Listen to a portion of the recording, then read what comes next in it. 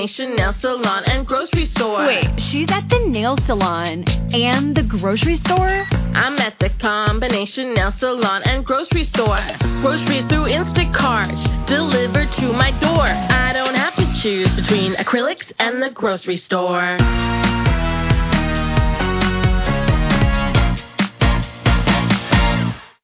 Blog Talk Radio. Hello, this is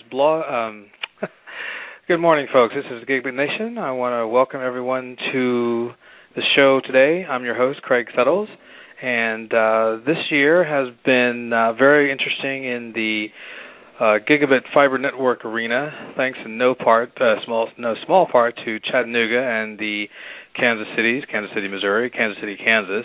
Chattanooga is a great success early out of the gate with their network, and the two Kansas cities are success stories waiting to happen. Now, the big question is, will San Francisco be the next gigabit city? The San Francisco story actually began percolating a couple of months ago when Sonic.net announced that they were building a gigabit network in Sebastopol, which is in Northern California, and that service would be a gig service for $70 a month. Then later down the road, we got the word that Sonic.net was selected by Google to manage their network, Google's network, at Stanford University, and that started a little bit of a buzz going. And then last week, we heard that San Francisco may be Sonic.net's next major coup. So today, we have the man behind the buzz, Sonic.net CEO Dane Jasper. So without further ado, let's get on with the show. Dane, welcome to Gigabit Nation. Thank you, Craig. And let's start with a little background on Sonic.net. You guys have been around for how long? We were founded in 1994 as a good old-fashioned dial-up internet service provider, and in the early days of Unix shell access, and evolved to become a DSL resale provider using AT&T's DSLAMs, and we've been pretty successful in that. We provide that in retail, and also we operate an open aggregation network for about 70 other smaller internet service providers around California and in a 13-state footprint. And then in 2006, we became a carrier and began a facilities-based deployment of our own DSLAM and POTS voice infrastructure. Mm-hmm.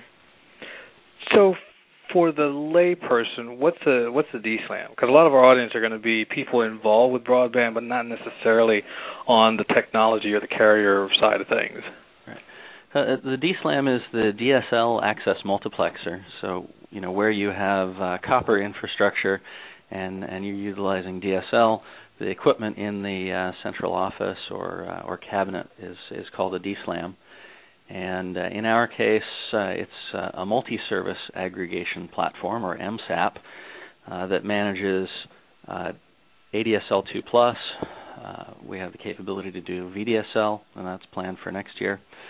POTS voice, plain old telephone service, so standard landline, battery-powered voice services, as well as carrier Ethernet products. And today, in the carrier segment of our business, about a third of the business is carrier Ethernet products. So those are multi-pair, generally symmetric products.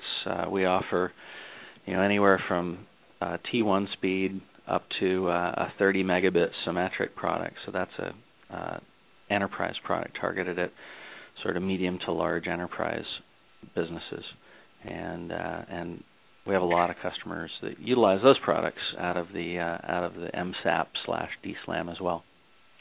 So, and you mentioned that you provide services in other states as well as California?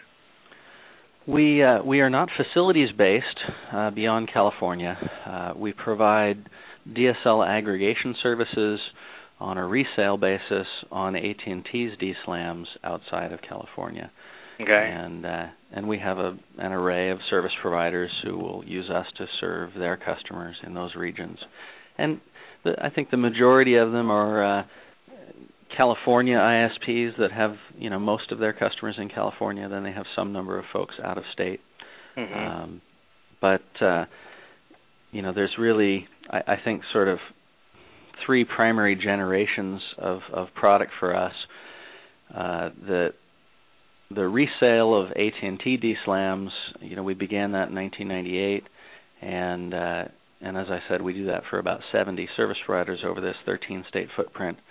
Then beginning in 2006, we have our facilities-based deployment where we're putting our own electronics on the end of the copper unbundled network elements, the local loop unbundling, where we lease only the copper, and we put our equipment on it and create and operate the products.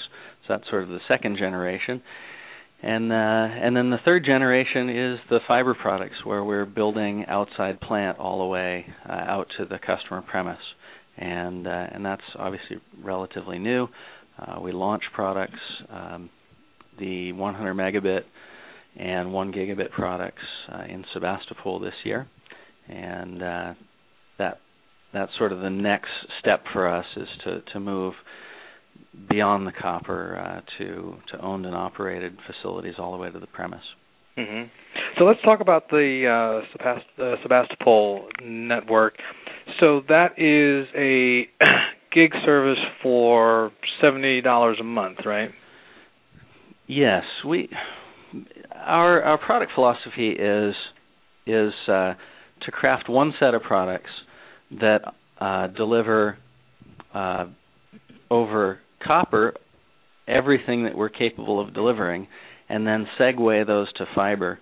And today in Sebastopol, we have about 30% market share there. So mm-hmm. the transition to fiber is, to a great degree, driven by both market share and market growth.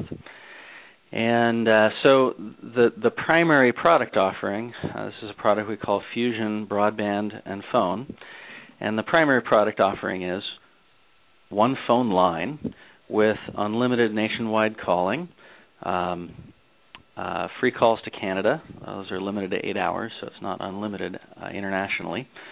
All the voice features, so voicemail with unified inbox.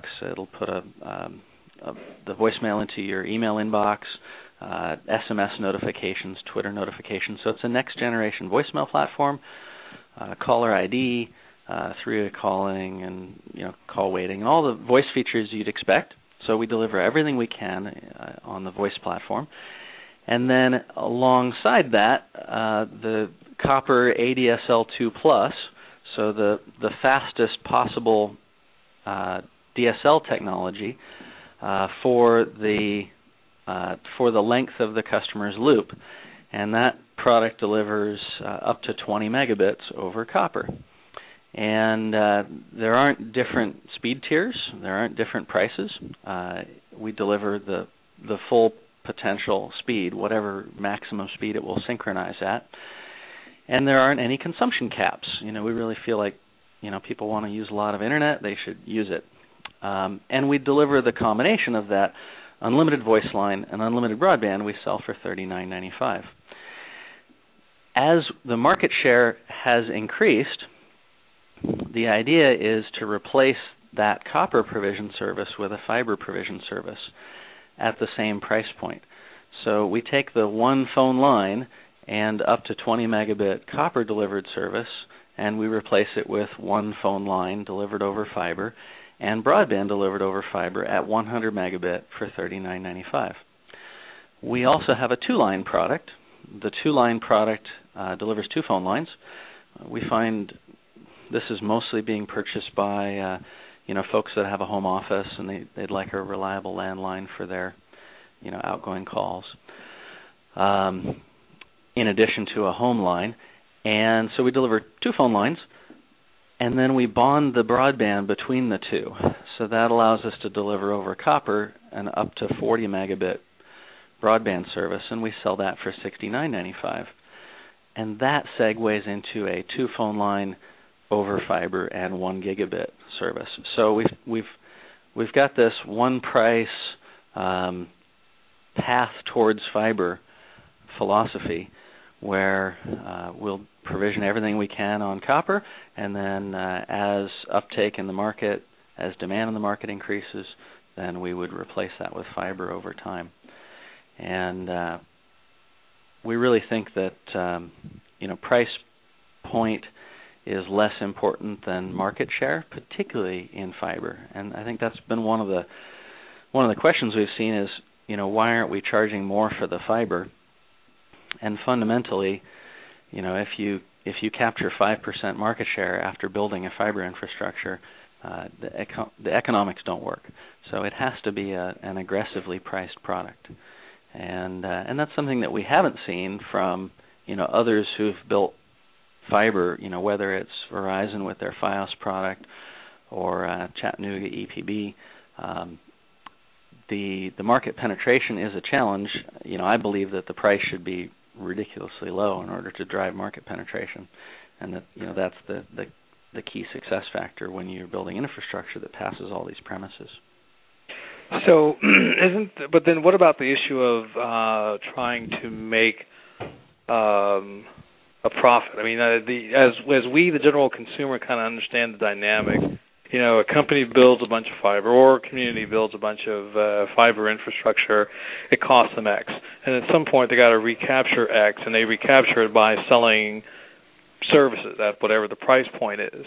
And I think the first thought that would come to someone's mind is that, well, if that's the nature of the beast, if I spend $1 million for infrastructure, I've got to get it back in subscriptions. If I only charge $70, then it appears that the company's strategy is they will make their money back through volume sales, not necessarily by selling a few subscribers at $1,000 a month or $2,000 or whatever per month. Is that a correct read, or am I missing something? Yeah, it's the market uptake is the primary factor. Fundamentally, the cost of building these infrastructure-heavy networks is very high, and it's very high as an opportunity cost. So the way that we look at the economics of building fiber to the home, it ends up being somewhere between $500 and $1,000 per home passed, which is a cost of opportunity. Whether or not you serve that customer is about your marketing and your product positioning and pricing. And to make it very clear, if you were in the worst case to spend $1,000 per home passed and you got 10% market uptake, you've spent $10,000 to serve one customer who might be giving you $200 a month, or I think some folks are charging as much as $350 for a 1 gigabit residential product. And if you're only serving a tiny, tiny percentage of the customers, no matter how high the amount is, it's very difficult to create an ROI on that kind of capital investment. If instead you sell the product for $40 for a 100 megabit service, or $69.95, $70 for a 1 gigabit service, and you can get 50% market adoption. So now, if you're spending $1,000 per home passed, and you've got 50% market uptake, you've spent $2,000 per home served, neglecting some of the costs of actives, which are dropping and becoming less of a factor. But the point is, if you're able to bill $50 a month over a $2,000 capital investment, versus $350 a month over a $10,000 capital investment, the number of customers is much more important than the monthly rate, and an aggressive monthly rate presumably means a lot of customers. Mm-hmm. The other factor that I think we've seen a lot of questions about is bandwidth consumption, and what the consumption of bandwidth does to costs. And I think there's a perception among consumers that's been created by carriers that the more you use, the more it costs them to serve, and that is true, but it is marginal. Mm-hmm. And if we look at our 17-year history as a internet service provider, the cost of bandwidth, whether it's middle mile transport or edge transit to the internet at exchange points, and taking into consideration, peering opportunities and, all the different ways we are able to clear traffic, the cost of internet transit and transport as a percentage of customer revenue has only declined for 17 years running. And certainly the amount of bandwidth that people are consuming is on the increase, but our costs to carry it, whether across our network or at the edge, have declined more quickly than the pace at which people's consumption is increasing. And the other factor is that people don't use more bandwidth, consume on the inbound, more bandwidth just because they have more potential to do so. And this is really clearly illustrated when we look at tiered products. So you look at an ADSL1 product where, common bandwidth tiers are like 1.5 and 3 and 6 megabit. And statistically, when we study those customers, the people who are at 6 megabit use more bandwidth. But the reason for that isn't that they have a bigger potential size of the delivery mechanism. It's the fact that those customers chose to spend more money. So where you're offering a 1.5 megabit product that might nominally be, $25, $30, $35 is sort of the market rate across the U.S., versus a 3 megabit product, twice the speed, is going to cost $5 to $10 more. A 6 megabit product is going to cost $5 to $10 more on top of that. And the consumer who chooses to spend more for their broadband turns out to be the kind of consumer for whom broadband is more important, and they use more. Mm-hmm. But in the Fusion product, where we just sell uncapped, unlimited, up to 20 megabit with a phone line for $39.95, there's no self-selection of heavy consumers. And what we find is that nominally everybody uses a moderate amount. And when we take those customers and move them to fiber at 100 megabit, or we take the 2 line and move them to 1 gigabit, we don't find that their usage skyrockets. Just because they have the potential to go much faster, they still only have a certain number of screens in the home. They still only have a certain amount of hard drive space to download things onto. And they're more satisfied because what they ask for arrives in moments instead of minutes, but they don't suddenly then decide to consume a lot more. There's some nominal increase. It's faster, so you have a tendency to do a little more.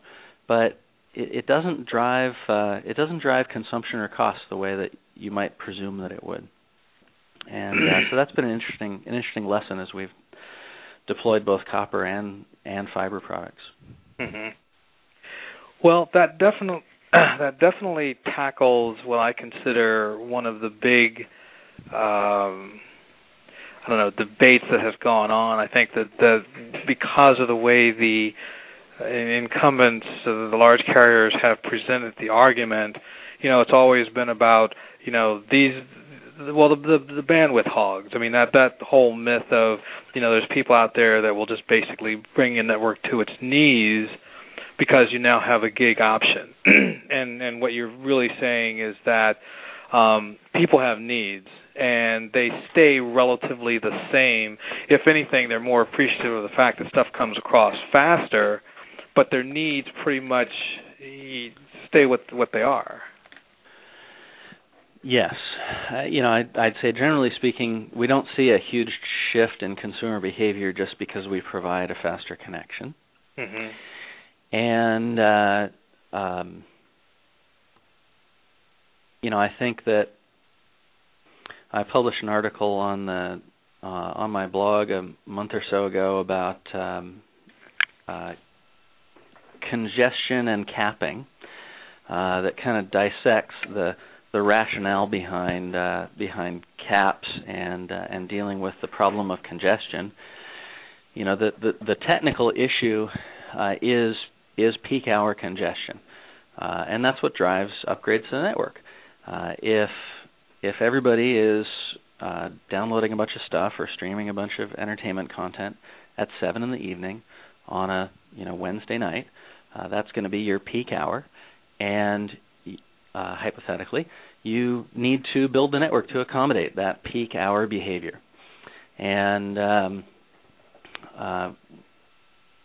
the consumers who consume a lot of bandwidth throughout the entire month probably do have some behavior during the peak hour, but the issue isn't them. It's that everyone else who generally makes lighter use of the network is, during your peak hour, hypothetically a heavy user. And so punishing those who consume a large amount over a long period of time, while it might have a collateral effect of, changing those folks' behaviors to some degree, I would argue that it really has nothing to do with your peak hour congestion problem, and that there are better technical ways to manage congestion should it occur in a network. And in our network, we upgrade all of our transport, middle mile connections, and transit connections before they congest. But were there congestion, I would argue that the right way to manage congestion is to slow down the person who's going the fastest. If you've got somebody who's bringing something in at 100 megabits or 150 megabits, and someone else wants to bring something in at 1.5 megabit, statistically, you need to just slow down the fastest guy a bit until he or she is no longer impacting or impairing the network. And instead, what the industry norm in the U.S. has become is, if you download 150 or 250 gigabytes, then you either get kicked off the network or you pay a financial penalty. And and the financial penalty is disproportionate to the cost of that actual consumption. And I think both those steps are unreasonable. But in the case I make in the article that I published recently, is that fundamentally this is about protecting the pay television business model.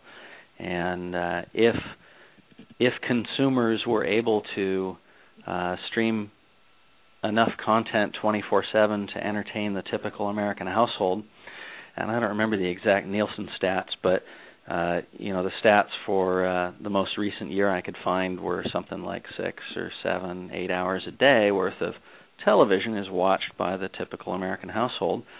I think I also read that the average household has more TVs than people. So a couple TVs are on, and when you add up that bandwidth, it's well more than 250 gigabytes every month. And particularly when you add in a little bit of high def and maybe eventually some 3D or something like that, and you're talking about a terabyte or more in order to replace the average entertainment of linear television, pay TV, in the average American household. And that's just the average. So, there's households where the TVs are on a lot more, and obviously those less.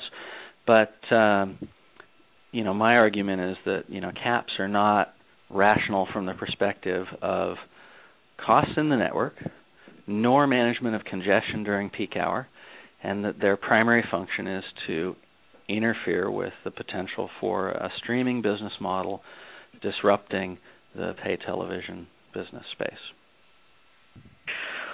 So, now with that particular piece of knowledge out, how does the consumer respond to that? What kind of leverage do we have? Because that's really what a lot of these debates have been before the FCC and all the back and forth in Congress and just the general noise coming out of, the Washington policy machine has always been about this whole thing of, the bandwidth hogs are why we have to do X and why we have to do Y, and they're imploring the government to not interfere with their right to do X and Y.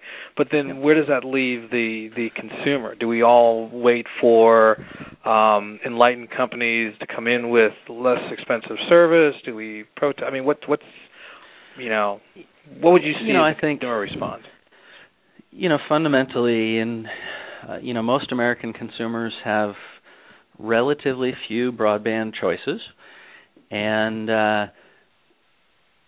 from what I've read around the FCC's actions around net neutrality, and obviously that debate in Congress and at the regulatory body, fundamentally it's about disclosure, and the cable companies, the telecoms that are providing access now are required to disclose to consumers how they're treating their bits. Are they transiting those bits across the network without slowdowns or management? Are they charging for consumption? And fundamentally, usage-based billing is a legitimate business model, and I would argue that it's a rational business model if you are in the business of selling pay television and you don't want everybody to stop buying television from you. The rational thing to do is to institute usage-based billing and preclude the possibility that people would replace their pay TV entertainment with streaming entertainment over the top. And so, where we've settled in the regulatory environment in the U.S. is that if there is usage-based billing or caps, those need to be transparent and disclosed to the consumer. The consumer needs to have a mechanism whereby they can see how far along they are, so that there isn't a bill shock at the end of the month if there's a consumption cap that involves a financial penalty. But what can consumers do about that? Consumers have certainly agitated for transparency, and I think achieved that. But if they don't like the business model, the only solution is to patronize companies that are not capping. And it's a little challenging because, frankly, I think a lot of consumers aren't near the caps and therefore don't care about the caps. And so, I think one of the major carriers was quoted as saying less than 3% of their customers would be affected by a 250 gigabyte cap. So that would imply that, those 3% would care, and maybe those 3% would switch to another provider. But that just leaves the other provider, it's a little bit like a health insurer ending up with the expensive-to-serve patients. A service provider ends up with the consumer who consumes the most because they've got the policy of not capping, whereas the majority don't notice or don't care because they aren't running into it and it isn't a problem for them. And so, I think on principle, consumers should try to patronize companies that are furthering policies that they agree with, whether those are privacy policies or consumption policies. I think those are ways that you can speak with your wallet, so to speak. But not everyone in the U.S. has that opportunity. And so it could be that you're choosing from your local cable company or your local phone company. There might be a wireless ISP. The wireless ISP might have caps in place as well or do bandwidth management. And so you may be left with a little choice. And, that's sort of the state of broadband in America today, unfortunately. Mm-hmm. Well, I'm going to probably come back to that one in a little bit, but I do want to talk about San Francisco, since number one is close to where I am, but also it raises the possibility that the next big gigabit city, not that Sebastopol is not a player, but as larger cities go, San Francisco then would join the ranks of Chattanooga and the Kansas cities in terms of big cities with a gig or big cities poised to have a gigabit network. So tell us about the goings on in the city by the bay. Yeah, San Francisco is a very exciting market for us. With the Fusion broadband product that we deliver over copper, San Francisco is our fastest growing market today. We serve from 9 different telco exchanges there, and we have more customers adopting the Fusion broadband and phone service in San Francisco than anywhere else. And so it's a fast growing market for us. and that's a primary decision factor around the fiber overbuild that replaces the copper. I think it's an intriguing story from the perspective of fiber to follow, so copper first and then fiber following as consumers uptake the copper products, and then also San Francisco is in the midst of a debate about the sightliness of street cabinets, and I think this is they've been going back and forth in between the board of supervisors and the planning department for some time about cabinet deployment, and I think it's important that debate take into account that there may be competitors beyond the incumbents, and that could mean more cabinets. And I think also we've got an interesting illustration in this deployment of a next generation future-proof fiber product with a limited number of cabinets. The full plan for San Francisco contemplates about 188 cabinets, and these are typically sidewalk mounted. They're 5 feet tall, about 2 feet deep, and about 4 feet wide, and electronics go in this cabinet in order to serve fiber that goes out to the premise, and that fiber to the premise can deliver. In our footprint today, we offer that 1 gigabit product. So it's an exciting future-proof investment in infrastructure with a moderate cabinet deployment. But for San Francisco, that is a subject of some debate because they're contemplating hundreds and hundreds of cabinets from being deployed by AT&T. So I reached out last week to the neighborhood associations in the form of the San Francisco Beautiful Group, and I talked to them about our deployment. And obviously they have some trepidations, particularly around if AT&T deploys 700 cabinets. That's something they've had objection to, and they're in the midst of a lawsuit around that. But if a competitor comes along and wants to do another 188, even if it's a superior product, that's additive, and of some concern. So, we felt like it was really the right time to talk about that. I reached out to the board of supervisors a few months ago, and spoke with the member of the board of supervisors who was really instrumental in the decision to allow AT&T to proceed with their cabinet deployments. And I asked, what about the next guy? Will we receive similar treatment? And they were unable to really give me a firm answer. It was a hypothetical situation, so we felt like it was appropriate to document that goal and make sure that we're in on that decision-making process in the near term rather than hypothetically in the future. So is the deal that the AT&T cabinets, of which there are hundreds and hundreds, is that locked in, definite, no doubt about it kind of situation? The current state as of now, mid-December 2011 here, is that it is the construction is stayed right now, and there's a lawsuit pending between the neighborhood associations and AT&T. And the City of San Francisco Board of Supervisors did give their support for the project and cleared it to proceed some months ago, and construction did begin, but now has been stayed by the court.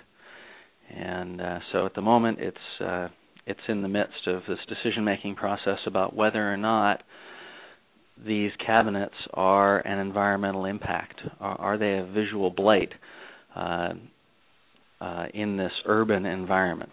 And they're particularly concerning, I think, because they're a magnet for graffiti and vandalism, and that's unsightly. They can also obstruct sidewalks, and you really don't want to further narrow the walking area or wheelchair access for folks. And so the question is, is there an impact to the environment that is significant for these cabinets. And while most communities have allowed cabinets to be deployed around the U.S., and there's federal regulations that allow for cabinet deployments, San Francisco's really been, I think, active in the debate around what those cabinets mean to the public, and what they mean from the perspective of visual blight or obstruction of walkways, balanced against the delivery of next generation products. And I think it's an important and healthy debate. So are we in a situation where these cabinets are necessary for all types of communication? Because clearly not everywhere where there are these cabinets we actually have fiber services, or are they one and the same? I mean, you don't have the cabinets unless you have a fiber infrastructure. I guess maybe people need to understand where the cabinets come from initially, and are the cabinets for fiber infrastructure smaller, sleeker, whatever, than the cabinets for whatever else they're being built for? So the cabinets that AT&T deploys, by and large, are for delivery of copper to the premise. So this is it's a deployment technology called FTTN, or fiber to the node. The node is the cabinet, and then copper is used for the remaining portion from there to the premise. And that might be a few thousand feet nominally. And by bringing fiber most of the way to the home or premise, it's possible to deliver faster services. And but they do need to be pretty close to homes. And so if you look at the serving map, they need to be within a few thousand feet of all the homes, and there's a certain density of deployment in the cabinet, but it's still a DSL product. So it's DSL to the premise. It's just shorter length DSL, and our build-out philosophy is instead fiber to the premise, or FTTP, or if it's residential, FTTH, fiber to the home. And so for us, that means far fewer cabinets because we don't have the same distance limitations that the copper necessitates. Fiber can go much further, much faster, obviously. And so we only need about 1/4 the number of cabinets in a deployment where cabinets are used to house the active electronics. So the infrastructure brings a small number of fibers to a cabinet. That's a point of aggregation. There's very high-speed links from there back to the rest of the network. And then from the cabinet, electronics which drive the optics, which connect to the fibers, which go directly to each home to serve the optical equipment in the home. And that style of infrastructure is a little less intensive in the cabinet quantity, effectively. Are the cabinets the same size? They're roughly equivalent, yes. Okay. They might be 6 inches or a foot skinnier or fatter for one or the other, but basically what's in the cabinets is pretty similar. In the fiber cabinets, there obviously isn't all the copper cross-connecting, and that takes some space because you have to have fusing protection to protect the electronics. So there's some more space in a copper infrastructure that's required. So fiber gains some benefits because it's a little bit smaller just physically. But I would say the cabinet that houses a couple thousand people in a fiber to the premise environment is pretty similar to a cabinet that might house, give or take 500 people in a copper deployment. Right. So you said, okay, so it's really just, it's primarily an issue of the quantity of them, and it sounds like then AT&T is looking to increase the number of cabinets so that it can increase the quality of its DSL delivery. Yes, okay. And deliver faster service that allows for delivery of television. And right, the old TV thing. Yeah, so that's the UVerse platform, and this is it's a worthwhile network upgrade. It's in San Francisco, certainly long overdue, and I think as a resident of the area, I certainly support the concept, and as somebody who's also hoping to deploy cabinets, I think as a policy decision, we need to accept as a modern society that there will be infrastructure. There are traffic signals. There are boxes that control the traffic signals. There are boxes that deliver coaxial cable TV, and cable broadband. You'll see cabinets up on poles. You'll see little lumps on people's lawns. This is the natural. Infrastructure is a natural part of a modern landscape, and I think we need to accept that in some form. But we also need to make sure that it is not unsightly and unreasonable.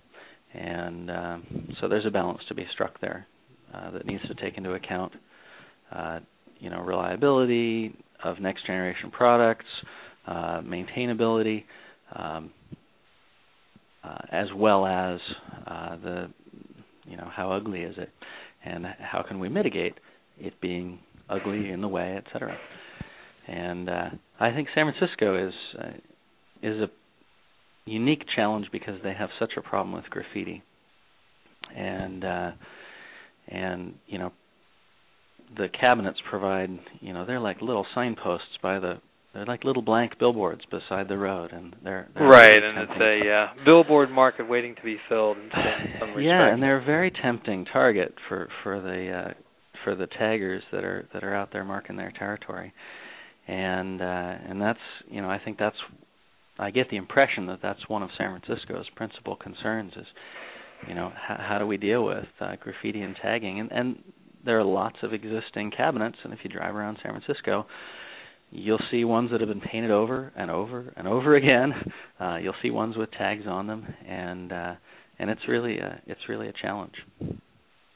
Maybe the city should consider turning the cabinets into a way to foster the creativity of taggers rather than trying to prevent it. And that might, because if you're going to be able to put your own sort of neighborhood, tag signature, if you will, on a cabinet, like legally, well, number one, what's the fun in that? So that probably would take away some of the, desire. But then it may turn out to be a creative solution to a otherwise vexing problem.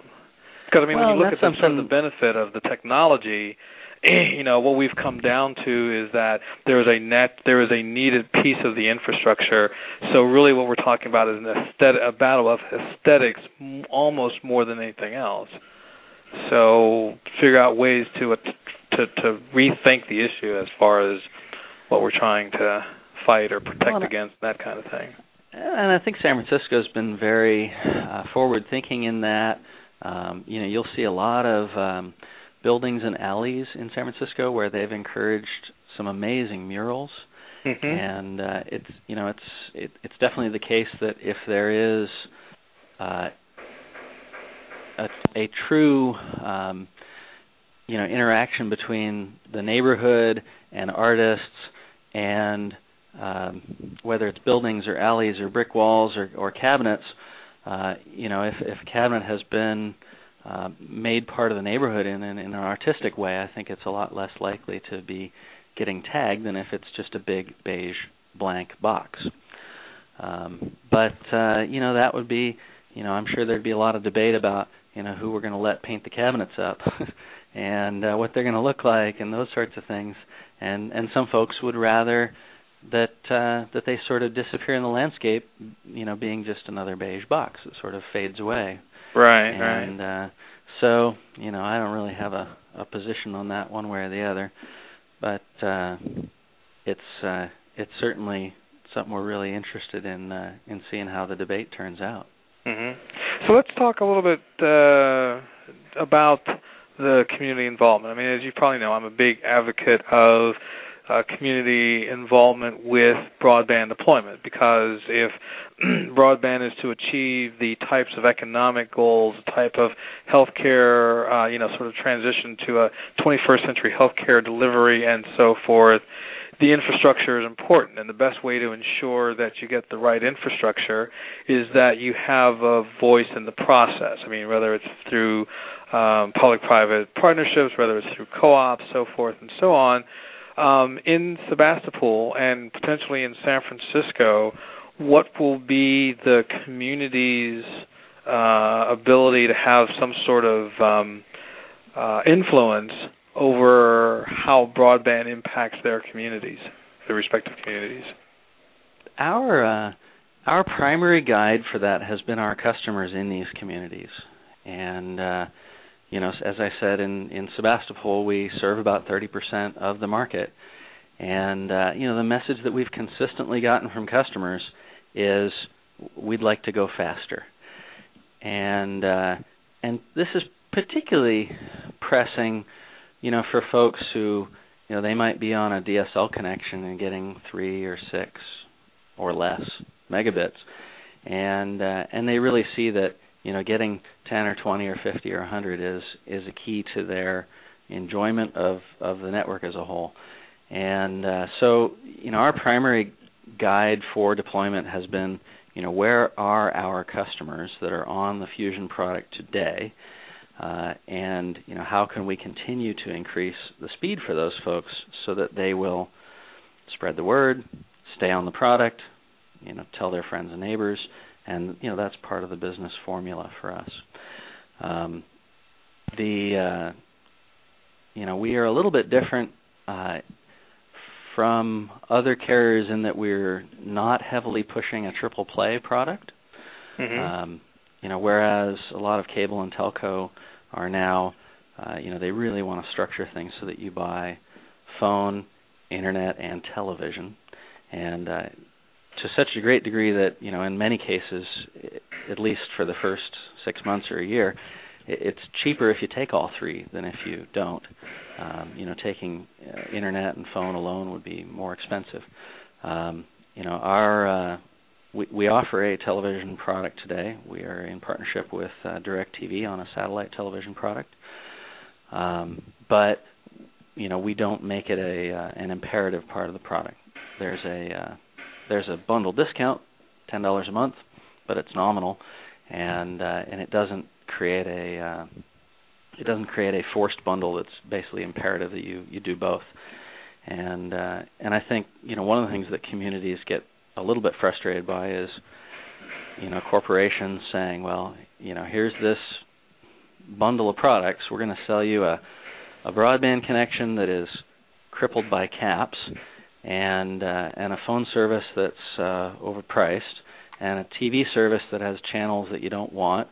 But to get the channels you do want, you got to buy a lot of extra channels, and before you know it, a year or two in, you're writing a check for $150, $200 every month, and I think that communities get frustrated by that.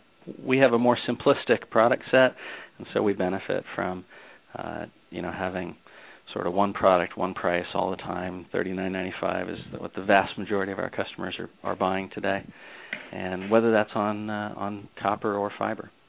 Mm-hmm. Now, you and I discussed at the GigaOM event the differences between serving a residential customer base and a business customer base. And I think that in that conversation, I was a little surprised because I felt the business customer was almost the better customer to have, because you don't have to deal with issues such as churn, and they're willing to pay more for the service, for a premium service, because it's integral to their business. But you had a different take on that. I think we should explore that again for our audience. Yeah, today we offer copper services to residential and what we would call very small business. So, this Fusion broadband and phone service is available with 1 or 2 phone lines. For businesses, we'll have a very small business. This will be a cafe, a salon, a restaurant. We'll take that 2-line service, and they'll use that to run their business.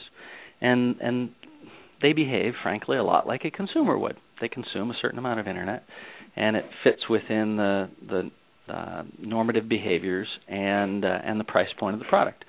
Our price points in business are slightly higher than residential, So the $39.95 product becomes $49.95, for example, when it's sold to a business. As we've deployed fiber to date only in residential areas, and we have not deployed to the businesses. And I'm very aggressive and optimistic around not capping consumers and keeping costs in check. But I have some concern about what happens when you provide a gigabit of fiber to a business. And, fundamentally, the consumer's behavior is mostly to consume. They will mostly download things, whether that's streaming video entertainment sort of at the bigger bandwidth side, system updates and apps and software and so on. They're going to click things and get things, and their consumption of that will be constrained by how many screens they have that they're streaming high-def Netflix to, for example, or how many hard drives they have that they're downloading content to. And fundamentally, eventually, they run out of screens or they run out of hard drives, and the amount that they could consume is constrained by those practical realities. When you instead provide a connection to a business, and they've got 100 employees or 1,000 employees, it's much more difficult to model typical behavior. You'll have one business that has 5 employees, it's a restaurant, they got 1 or 2 computers, and they're busy serving people and cooking, and they behave a certain way. And then you'll have across the street, a business that's high-tech and doing development. They might build a little data center in their basement, have 10 servers and 50 people, and they'll use a heck of a lot more. And so I'm a little hesitant around the product design for the mid-size business to large enterprise client with the fiber products, where copper products kind of naturally constrain their ability to create any impact. Fiber products remove those constraints and make the statistical behaviors more important. So for that reason, to date, we have not designed and deployed a business version of our fiber to the premise product, meaning that it is only a fiber to the home product for now. And I think as time goes by and we continue to take on more customers in that platform, we'll be revisiting that and thinking about what that should be. I'm real hesitant to put any caps on consumption because clearly that's a position that we've come out against. But how do you control costs in an environment where somebody could set up a little server farm in their basement?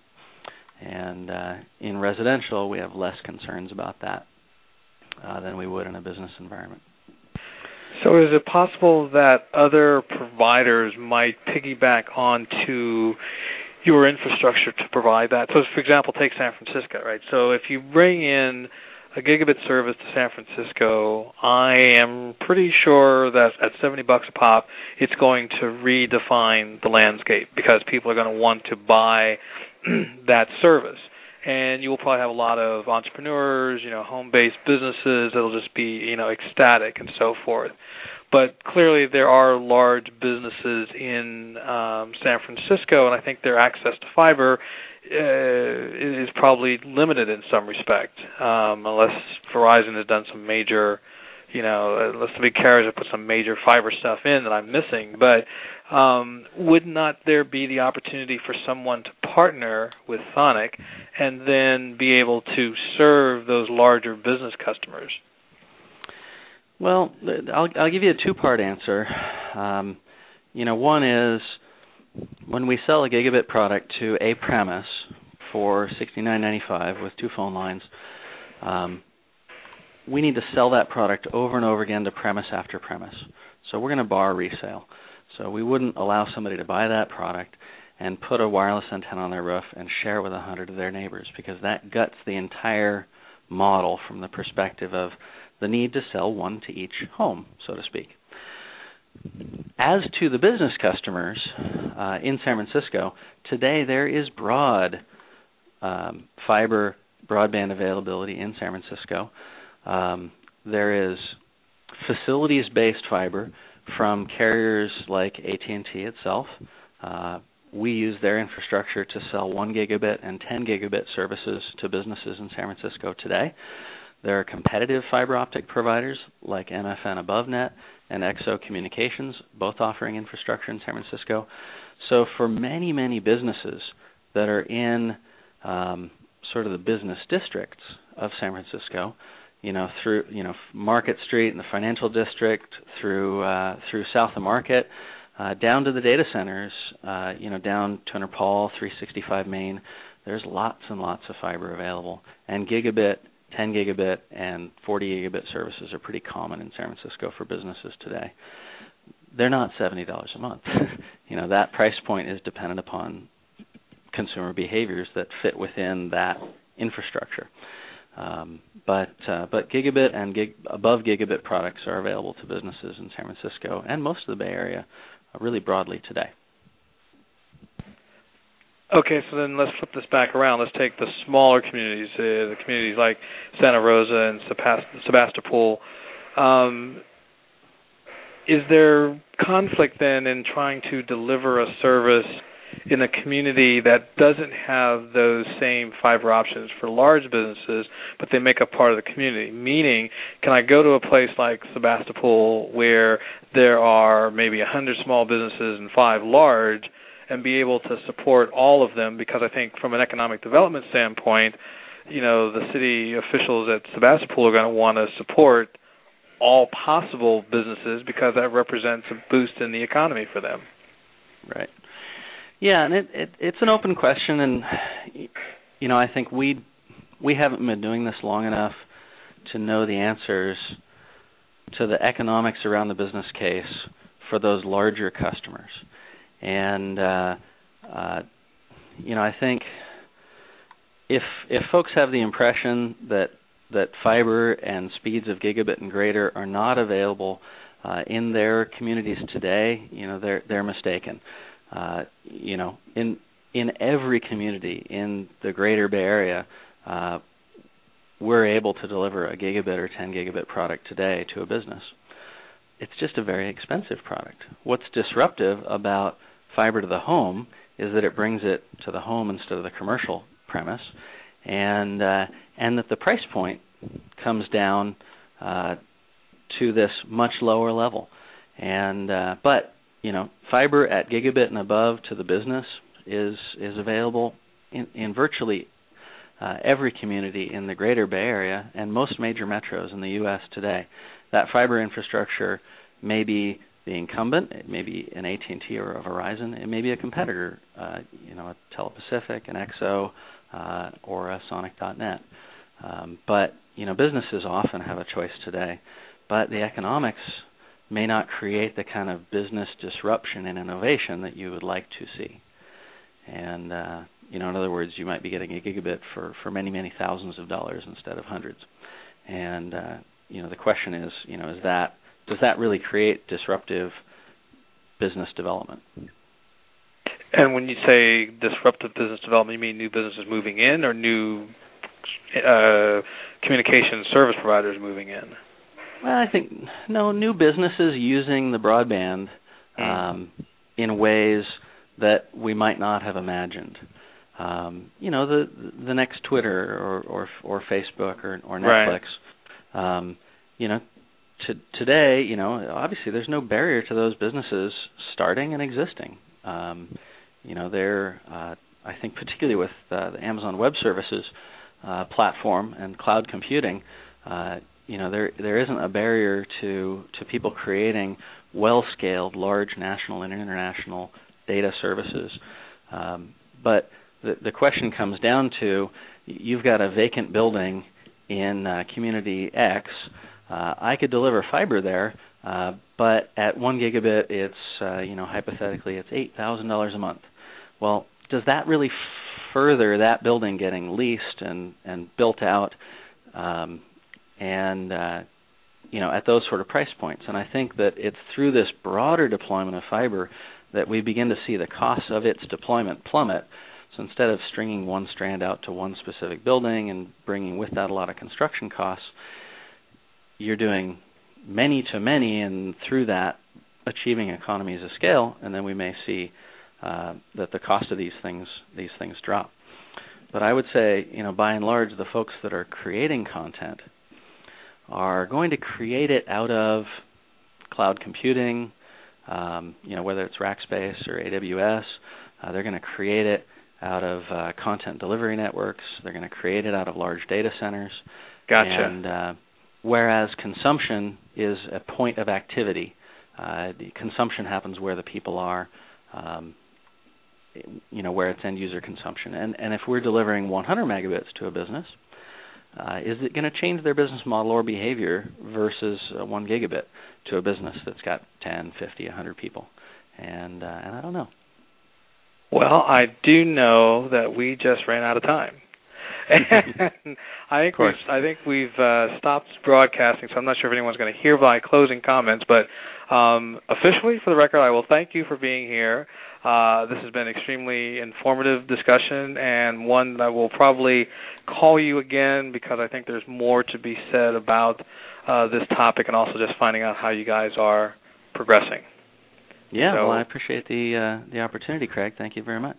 You're welcome. Take care, and we'll talk soon. All right. Thanks, Craig. Bye-bye. Bye. What if you could have a career where the opportunities are as vast as our nation, where it's not about mission statements, but a shared mission? At U.S. Customs and Border Protection, we go beyond to protect more than borders. From ship to shore, air to ground, cities to local communities, CBP agents and officers are keeping people safe.